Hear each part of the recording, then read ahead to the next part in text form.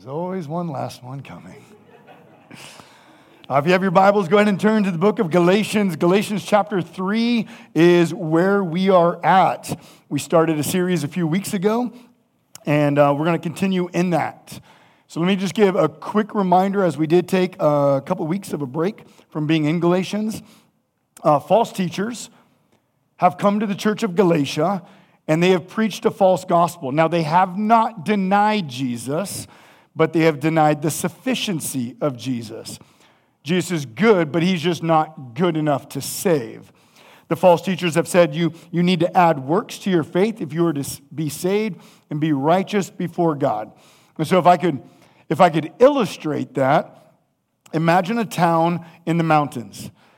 It's only accessed by one road. There are no other roads or means of getting to this town, but you say, I think I'll get there by train. And so you pack your bags, you enter the train, you take your seat on the train, but you cannot and will not get to the destination because there are no train tracks leading to the town.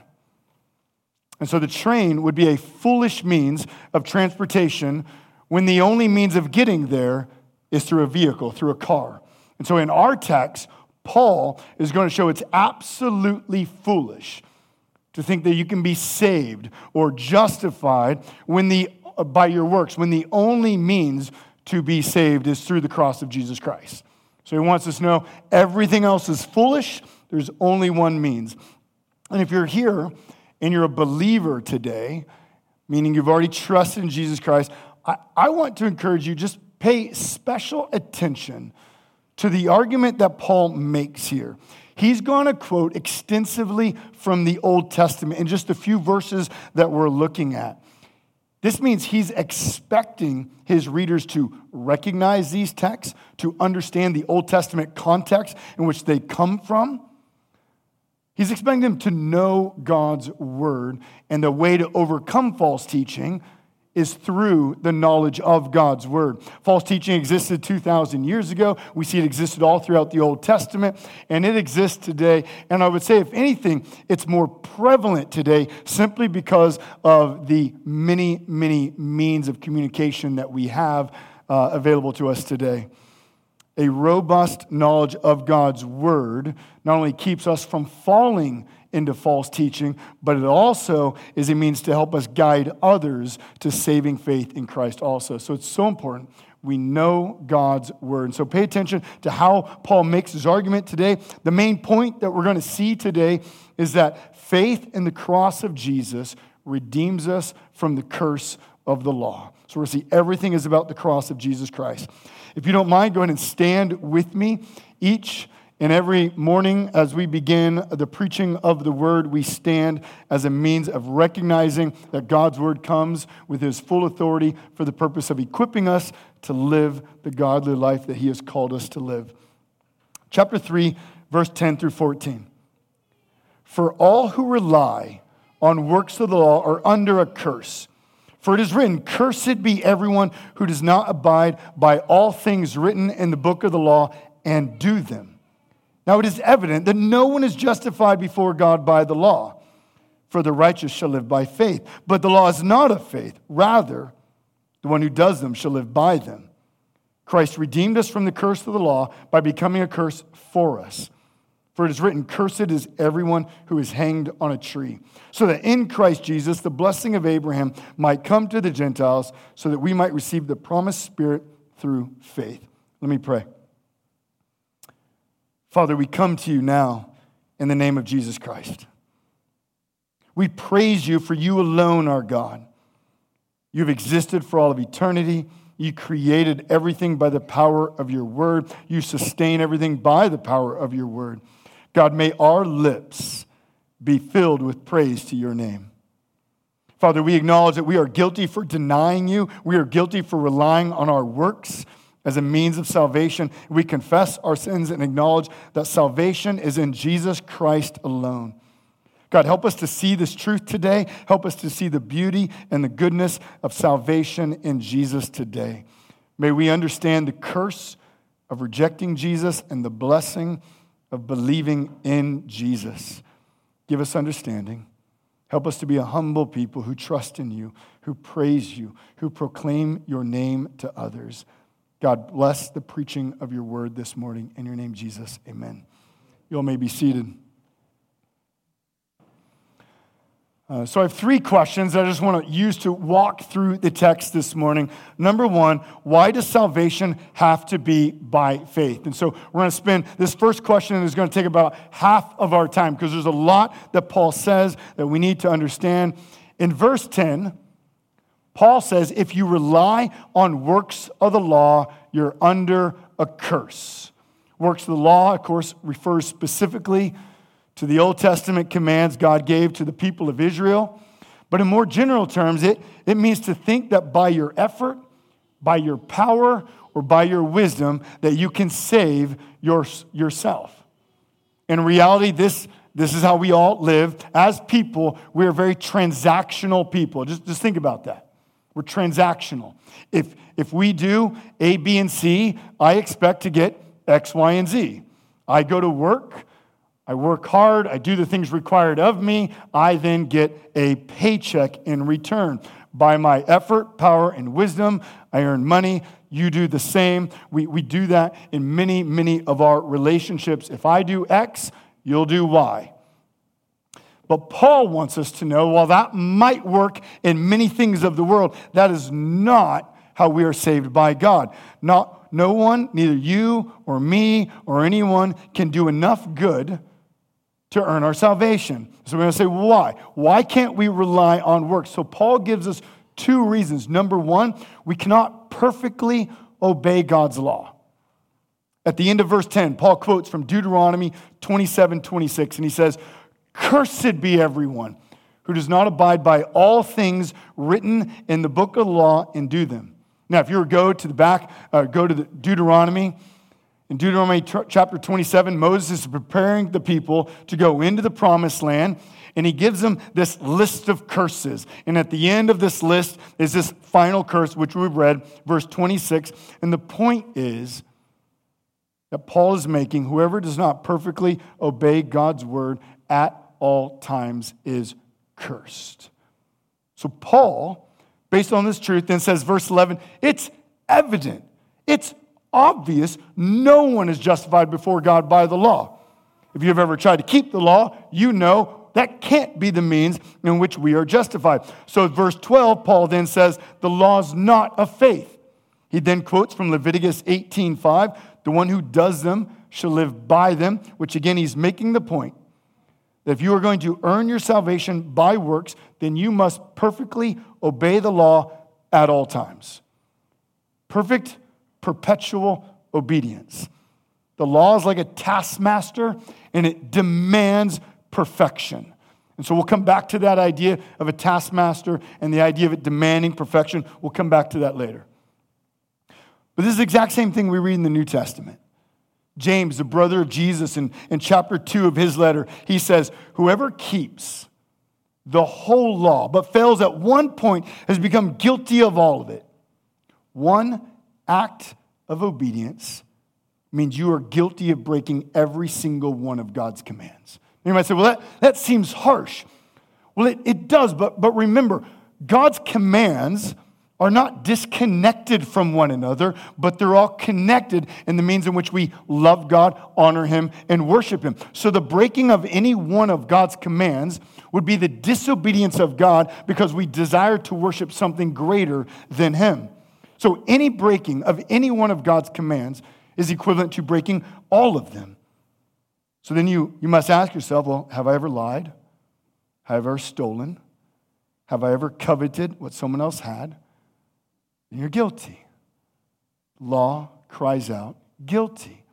Jesus, in the Sermon on the Mount, he helps us to know how extensive the law is. In Matthew 5:21-22, he says, you have heard that it was said to those of old, you shall not murder, and whoever murders will be liable to judgment.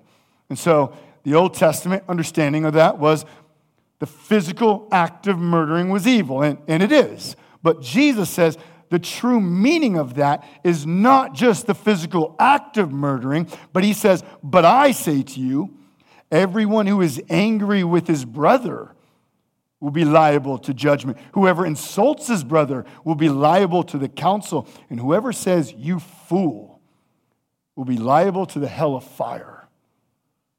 What Jesus wants us to know, what Paul wants us to know, what James is wanting us to know, is that God's not only concerned with our physical actions, but with our words, with our emotions, and the intentions of our heart. And if we have been unrighteously angry at someone, we're guilty. If we have been careless with our words, we're guilty. If we've lusted after something or someone, we're guilty. You might say, but no one's perfect. We can't do that. We can't uphold this high of a standard. And that's exactly the point Paul is making. No one is strong enough. No one is good enough. No one is wise enough to obey the commands of God as the means of earning their salvation. And that brings us to our next point. The law was not given to make you righteous. Now, there's many people, many Christians, you might be in here, and you have heard or thought that in the Old Testament, the means in which you were saved was by obeying God's word. You had to earn it. And in the New Testament, we're now saved by faith. But Scripture says no one has ever been saved by their works, which is why last week or 2 weeks, when Jake preached a while ago, at some point in the past, when he spoke on the life of Abraham in the Old Testament was justified by faith. No one has ever been justified before God by their works. So the law was never given to make us righteous. One commentator said it like this, and this was helpful. So just think about this visual. Trusting in the law is like trusting in a rope of sand. It only crumbles and falls when you grab a hold of it. Just think about that. Think about this. You have this rope of sand. I don't even know how you'd make that. And then just think, you're just going to grab on it and hold on to it. What would happen as soon as you put your weight onto that rope of sand? It just crumbles. In fact, in the rest of chapter 3, Paul will begin to unpack what the purpose of the law actually was. In verse 19, Paul will say in Galatians 3, he'll say, why then the law?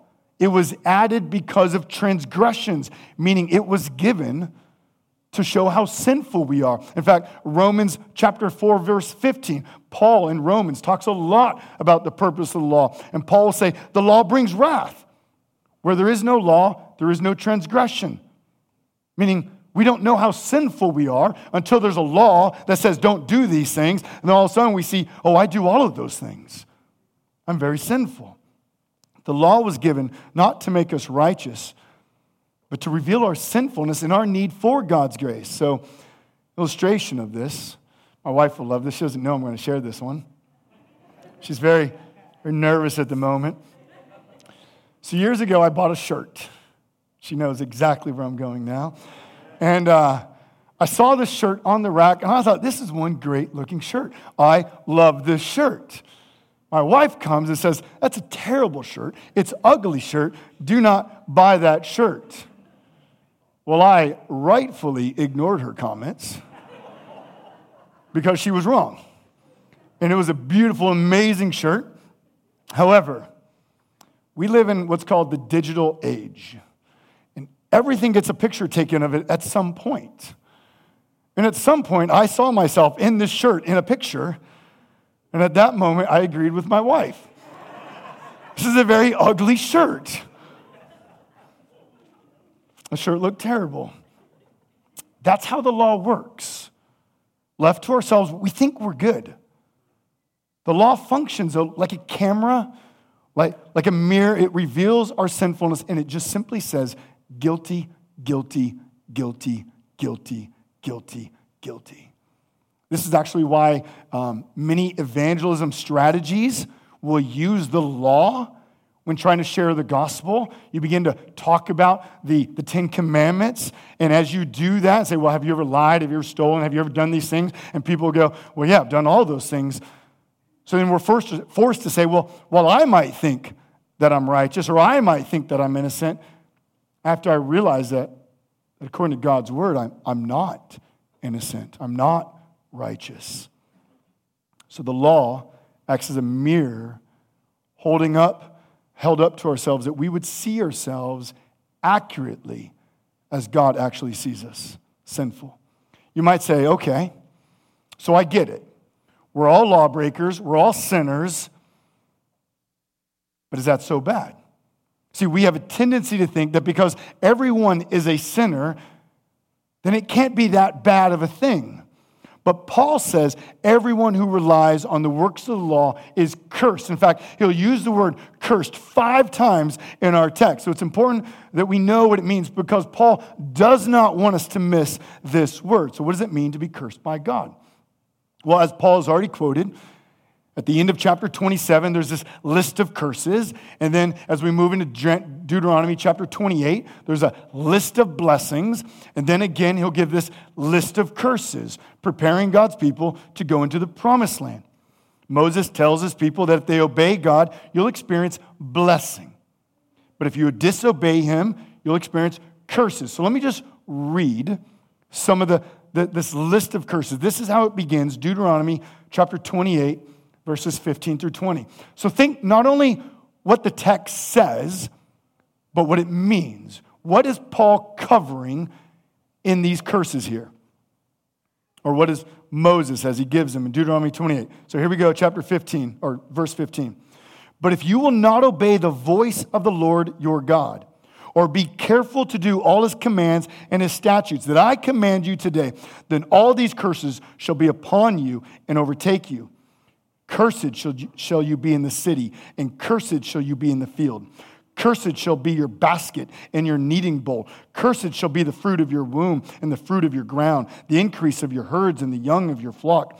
Cursed shall you be when you come in, and cursed shall you be when you go out. The Lord will send on you curses, confusion, and frustration in all that you undertake to do until you are destroyed and perish quickly on account of the evil of your deeds, because you have forsaken me. So you think, what is he saying here? To be cursed by God is to be the object of his wrath. To be cursed by God is to not receive the blessings of God's presence or God's rule. As Deuteronomy shows, God's curse affects your entire life. Wherever you are, your work, your location, your cooking, your family, your actions, your emotions, your thinking, it affects everything about us. To be cursed is to receive no goodness, no love, no grace, and no mercy from God. So in Paul, in verse 13, he quotes then from chapter 21, or from Deuteronomy 21. And so he says, those who are cursed are killed and hung on a tree.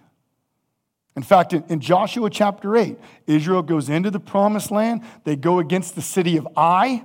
That's Ai, not E-Y-E. They go against the city of Ai. They defeat them. They then take the king, the one who represents the enemies of God's people, the enemies of God's rule, and they take him and they hang him on a tree to show that God's curse comes upon all people who will not follow and obey God.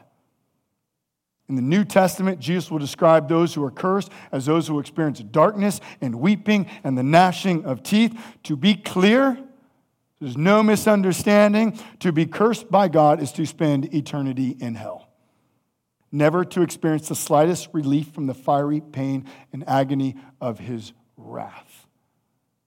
That's where Paul wants us to be at this moment. False teachers have come into Galatia. You need to earn your salvation by works. I'm not denying Jesus. He just can't get you all the way there. You need to do works. So Paul says, you want to do works, you're cursed. If that's the road you want, you're cursed. So Paul's warning us. So everyone in this room, we would not think that on that day that we meet God, whether because he returns or because we die and we meet him, that we will stand before him justified on the basis of our works. He says, I don't want there to be any surprises for you.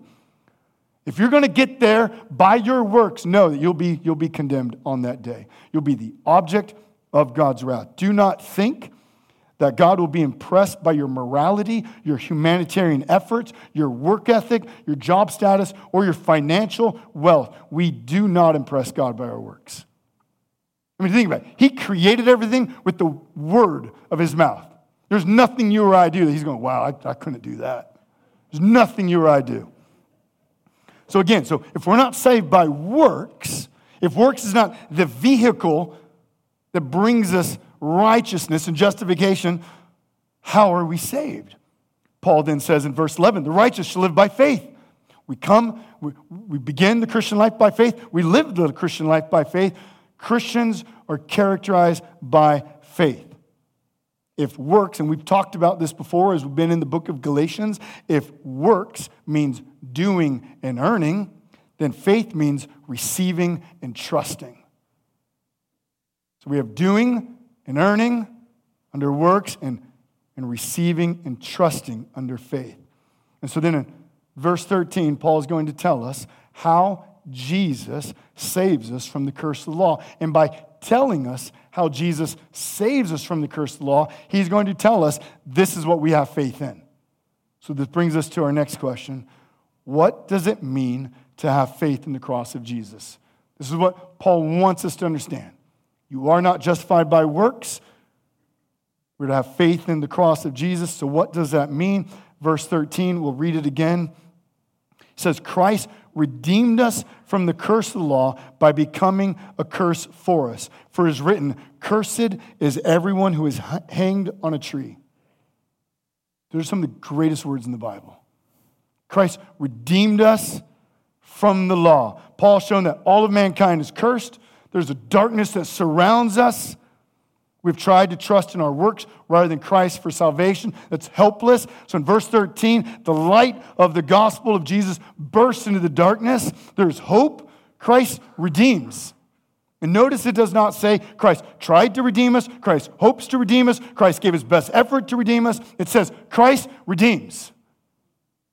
So this isn't like a wish. Well, Jesus is coming down and said, I don't know, I'll just give it my best shot. Let's just see what happens if I go to the cross and maybe it'll end up good or, roll the dice. But Paul's saying, no, Jesus comes so he will redeem. So what does it mean to be redeemed? Let me give 3 words. These are in your outline. 3 words that help us understand what it means to have faith in Jesus. So if you're going to say, I have faith in Jesus, it includes at least these 3 words. First word is purchased. So when we come across the word redeemed in the Bible, it often can be referred to as a ransom, as a purchase price.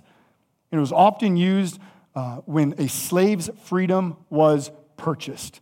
When a slave became a free man, he had been redeemed or he'd been ransomed. The price of his freedom had been paid. And so the Bible tells us that we are slaves to sin. We are born in this world with the nature, with the desire within our heart to rebel and sin against God. And so, Christ has come that he would pay the debt of our sins. We owe a debt, and what we understand through all the Old Testament and through the New Testament, the penalty of sin is death, which is why in the Old Testament we see there's sacrifices. People say, why is there so much blood in the Old Testament?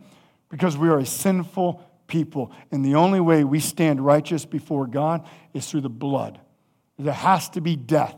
And so ultimately, all of those Old Testament sacrifices, every single one of them points to the coming of Jesus Christ, who he will be our perfect sacrifice, and he will pay the penalty of our sin by his death. So Jesus died on the cross to pay our penalty so that through his death, we would be set free from the penalty of sin. So that's number 1. We've been purchased. The price has been paid. Number 2, it's been satisfied. When Jesus died on the cross, he satisfied the wrath of God. Every ounce of wrath that you and I deserve because we are sinful was calculated and it was poured out upon God or upon Jesus Christ on the cross. Jesus didn't pay some or part of the price. At the cross, Jesus didn't give just a down payment, and we now have to do the rest, or he will do something else later. At the cross, Jesus paid it all. If you remember when Jesus was crucified, you can go to the accounts of Matthew, Mark, Luke, and John and see how they describe that. We're told that creation itself shook, rocks were split in two, and darkness covered the land. Creation itself felt and reflected the wrath of God being poured out on the Son. And notice I said it's God's wrath poured out on Jesus. Jesus' death was not to pay off Satan. Sometimes there's confusion there. We have sinned against God. By our sins, we've offended God. We have not offended Satan. Satan is quite happy with our sins. He wants to lead everyone into rebellion against God. We have sinned and we've offended God. God is the one who is the perfect righteous judge. God is the one who has infinite wrath directed toward those who would sin against him. And so Jesus comes and at the cross satisfies the wrath of God so we could be forgiven and set free. And because of that, because Jesus redeems us and fully satisfies the wrath of God, we're told we will never, ever, ever, ever experience God's wrath. Which you all know, many of you know Romans 8:1, therefore there's now no condemnation for those who are in Christ Jesus. Why? Why is there no condemnation, no wrath for the believer? Because Jesus absorbed the entire wrath. He satisfied the wrath of God on your behalf. Sometimes as Christians, when bad things come our way, we want to think that God's pouring out his wrath. I didn't read my Bible study. I didn't pray today. I messed up today. So now I'm the object of God's wrath, and God's going to direct all hellfire against me. But that's poor theology. And we need to know that. Because we're told that Jesus satisfies the wrath. He fully and absolutely redeems us at the cross. So now there's no condemnation for you or against you. Now you might say, but how? How is it Jesus pays the price of my sins and he satisfies God's wrath? And that brings us to the third word, substitution. Notice the words in verse 13. Christ redeemed us from the curse of the law by becoming a curse for us. Jesus' death on the cross was not an accident. Neither was it simply an act of heroism. The cross is not like a soldier jumping on a grenade in order to save his friends. At the cross, Jesus takes your sins and my sins on himself as if he had committed them. At the cross, Jesus becomes the liar, becomes the adulterer, becomes the murderer, becomes the idolater. He becomes sin so that we who trust in him would be righteous and saved. So he comes as our substitute.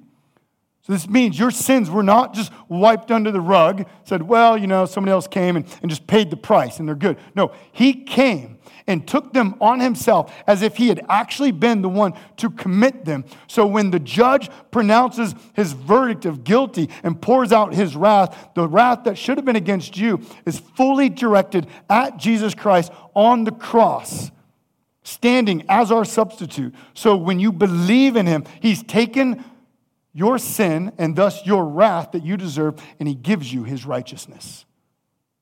That's what happens at the cross. We looked at this a couple weeks ago, and we called it the Great Exchange, and we looked at 2 Corinthians 5:21, which illustrates that, so you can go back to that verse and look at that as well.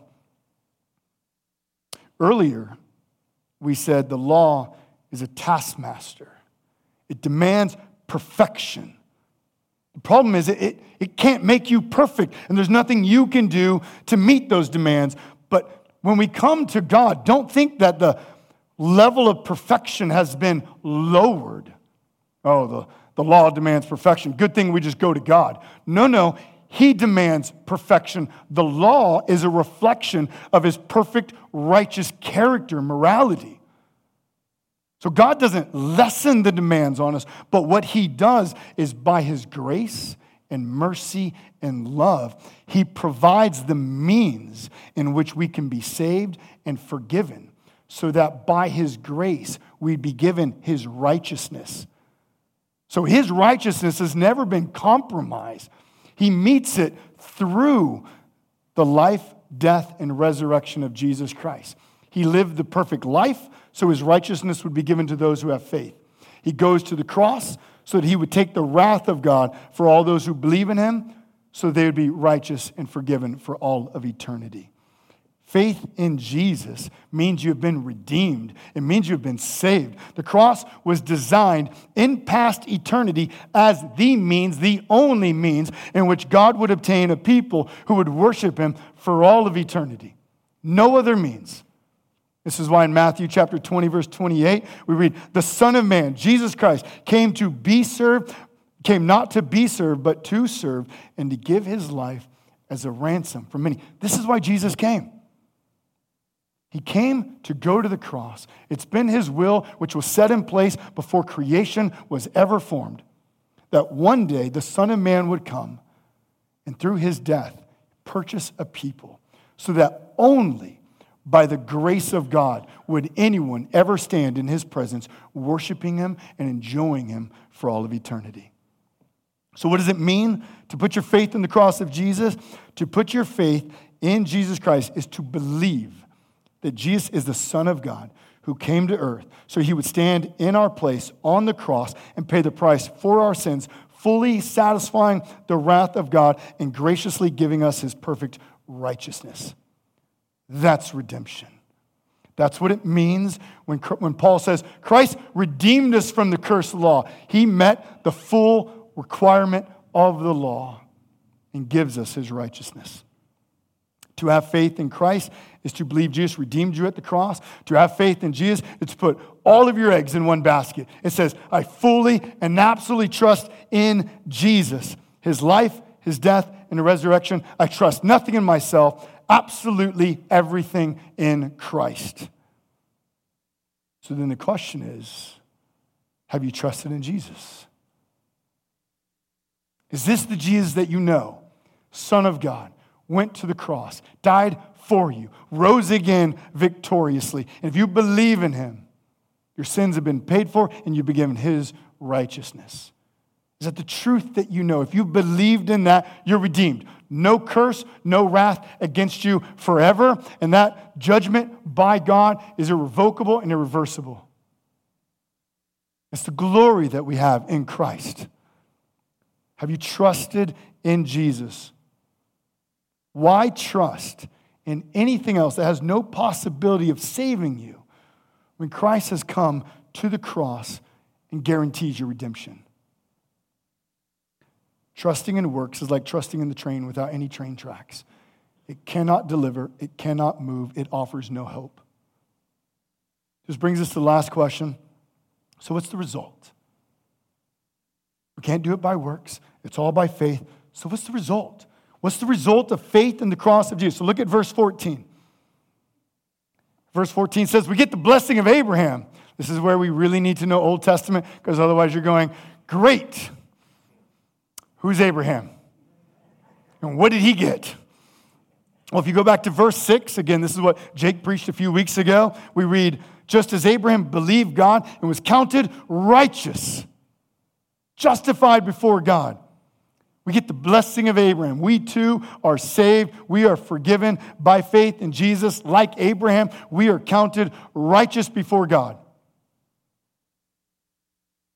That's the first blessing. Secondly, remember, to be cursed by God is to never experience the blessing of his presence or rule. So to be blessed by God would to be experiencing the blessing of his presence and rule. And in verse 14, we see we are given the Spirit of God. Verse 14 says we've received the Spirit of God so that we would forever experience his blessing, his presence within us, the goodness and the mercy and the grace of his rule in our life. This is what Paul says in Ephesians 1. Ephesians 1, Paul gives this beautiful description of the gospel, and he ends it in verses 13 and 14 by saying this, in him, meaning in Christ, you also, when you heard the word of truth, the gospel of your salvation, and believed in him, believed in Jesus, you were sealed with the promised Holy Spirit, who is the guarantee of our inheritance until we acquire possession of it to the praise of his glory. If you've believed in Christ, you've been given the Spirit of God. He's the guarantee of your inheritance. No takebacks. God says, I've given you the Holy Spirit, and because he is in you and dwells in you, know you are saved. Know that you are justified. Know that you are righteous. Know that you are the recipient of all the blessings of God. At this moment, we do still live in a sinful world. We do still experience pain and trials and sorrow. But because the Spirit dwells in us, we know we're forgiven. We know we are righteous. We know that no sorrow or trial that comes our way is God's wrath. It might be very well the discipline in which he's forming us more like him. It is the very means in which he's using to bring others into Christ. It's the means in which he grows us in our faith. What we understand is the Spirit of God will give us grace, strength, comfort, joy, peace, and perseverance to endure all trials as we wait for the return of Christ. This could sound too good to be true. We deserve the curse, but because of God's grace and through faith, we're absolutely safe. So who can experience this? Who can be the recipient of this? Verse 14, Paul says that because of Jesus, the blessing of Abraham is not just for Jews, but it's for Gentiles also. This means anyone who hears the good news of Jesus and believes in him is forgiven, justified, and saved. So whether you're Jew, Gentile, black, white, male, female, slave, or free, if you have trusted in Christ, you are saved, you are righteous, you are forgiven by God. Paul wants us to know there's one means for humanity to be saved, and that's by faith in the cross of Jesus. There's no other way. This is the message we believe. This is the message that we proclaim. And we need to know that the world is sitting in the train, hoping that the train is going to bring them into eternal life. But we know the train will not and cannot offer them any hope. Everyone on the train is cursed. Everyone on the train is cursed. And if you're not in Christ, then you're cursed. The world needs the church to know the truth and the beauty of the gospel. The world needs us to tell them that salvation is only in the cross of Jesus. So know that. This is exactly what Paul's doing at this moment. The church is confused. He comes back, need to know the cross of Jesus. And as we go out each and every week, we go out with the message of the cross of Jesus. And if you've not yet trusted in Jesus today, I encourage you, believe today. Confess Jesus as Lord, and you are redeemed today. Forgiven, justified, made righteous by God himself. And if you're a parent, if you're a grandparent, know the gospel of Christ. Know the gospel of the cross of Jesus Christ. Teach your children, teach your grandchildren to put their hopes not in themselves, but in the gospel of Jesus Christ each and every day. Jesus alone redeems us for eternal life with God. Hope is only in Christ. Let's pray. Father, we come to you now. And Lord, we understand by your word that every single one of us is born in this world cursed because we all seek and strive to earn our salvation, earn whatever we believe is eternal life and hope by our works. And God, we praise you that by grace we've been saved through faith in Jesus Christ at the cross. Lord, I pray that every single person in here would know that. I pray that we would all be on guard against the countless ways in which we are tempted to trust in ourselves, to turn our works into a ladder as a means of earning our salvation or earning favor before you. God, may we constantly repent of any act or any thought in which we could earn favor before you. May we realize that the only reason we stand before you, the only reason we will be brought into your heaven and spend everlasting life with you is by grace in Jesus Christ at the cross. May we know that, may we trust in that, and may we believe in that truth. God, I pray for the parents, I pray for grandparents in this room. May they not be passive, but God, may they share the truth of the gospel each and every day with their children. May they demonstrate it with the life that they live, and may they communicate it with the words that they speak to their children, to their grandchildren, to their loved ones every day. God, may we go forth from this room realizing everyone we see that does not know you is under the curse. Fill us with boldness. God, your Spirit dwells within us, that we would have words, that we would have understanding on how to speak and to share the truth of the gospel. So fill us with boldness. May we not be fearful of man's response, but may we risk everything in all of our relationships for the sake of telling people about you. That they would no longer trust in their works and be cursed, but they would trust in your Son and receive the blessing. The blessing of the gospel only comes by grace. Father, we praise you. You have redeemed us in the cross of Jesus and Jesus alone. In your name, Jesus, amen.